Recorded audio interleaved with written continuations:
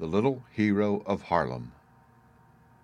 A long way off across the ocean, there is a little country where the ground is lower than the level of the sea instead of higher as it is here. Of course, the water would run in and cover the land and houses if something were not done to keep it out. But something is done. The people build great thick walls all around the country, and the walls keep the sea out. You see how much depends on these walls: the good crops, the houses, and even the safety of the people. Even the small children in that country know that an accident to one of the walls is a terrible thing. These walls are really great banks as wide as roads, and they are called dikes. Once there was a little boy who lived in that country whose name was Hans. One day he took his little brother out to play. They went a long way out of the town and came to where there were no houses, but ever so many flowers and green fields. By and by Hans climbed up on the dike and sat down. The little brother was playing about at the foot of the bank. Suddenly the little brother called out, "Oh, what a funny little hole! It bubbles." "Hole? Where?" said Hans. "Here in the bank," said the little brother. "Water's in it." "What?" said Hans, and he slid down as fast as he could to where his brother was playing. There was the tiniest little hole in the bank, just an air hole. A drop of water bubbled slowly through. "It is a hole in the dike," cried Hans. "What shall we do?" He looked all around. Not a person or a house in sight. He looked at the hole. The little drops oozed steadily through. He knew that the water would soon break a great gap, because that tiny hole gave it a chance. The town was so far away. If they ran for help, it would be too late. What should he do? Once more he looked.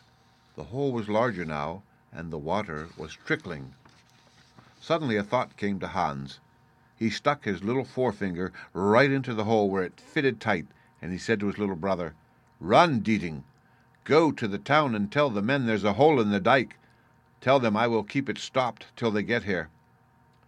The little brother knew by Hans' face that something very serious was the matter, and he started for the town as fast as his legs would run. Hans, kneeling with his finger in the hole, watched him grow smaller and smaller as he got farther away. Soon he was as small as a chicken. Then he was only a speck. Then he was out of sight. Hans was alone, his finger tight in the bank. He could hear the water slap, slap, slap on the stones, and deep down under the slapping was a gurgling, rumbling sound. It seemed very near. By and by his hand began to feel numb. He rubbed it with the other hand, but it got colder and more numb every minute. He looked to see if the men were coming. The road was bare as far as he could see. Then the cold began creeping up his arm. First his wrist, then his arm to the elbow, then his arm to the shoulder. How cold it was! And soon it began to ache. Ugly little cramp pains streamed up his finger, up his palm, up his arm, till they reached into his shoulder and down the back of his neck. It seemed hours since the little brother went away. He felt very lonely, and the hurt in his arm grew and grew. He watched the road with all his eyes, but no one came in sight. Then he leaned his head against the dike to rest his shoulder. As his ear touched the dike, he heard the voice of the great sea murmuring. The sound seemed to say, "I am the great sea. No one can stand against me. What are you, a little child, that you try to keep me out? Beware! Beware!" Hans' heart beat in heavy knocks. Would they never come? He was frightened. And the water went on beating at the wall and murmuring, "I will come through, I will come through, I will get you, I will get you. Run, run before I come through." Hans started to pull out his finger. He was so frightened that he felt as if he must run forever. But that minute he remembered how much depended on him. If he pulled out his finger, the water would surely make the hole bigger, and at last break down the dike, and the sea would come in on all the land and houses. He set his teeth and stuck his finger tighter than ever. "You shall not come through," he whispered. "I will not run." At that moment he heard a far-off shout. Far in the distance he saw a black something on the road, and dust. The men were coming. At last they were coming. They came nearer fast, and he could make out his own father and the neighbors. They had pickaxes and shovels, and they were running. And as they ran, they shouted, "We're coming! Take heart! We're coming!"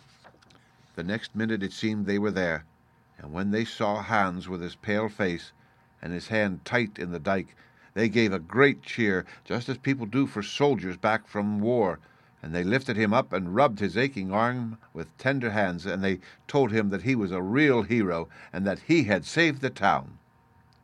When the men had mended the dike, they marched home like an army, and Hans was carried high on their shoulders because he was a hero, and to this day the people of Haarlem tell the story of how a little boy saved the dike. The end. Read by Rick Kistner for Lit2Go on the web at fcit.usf.edu.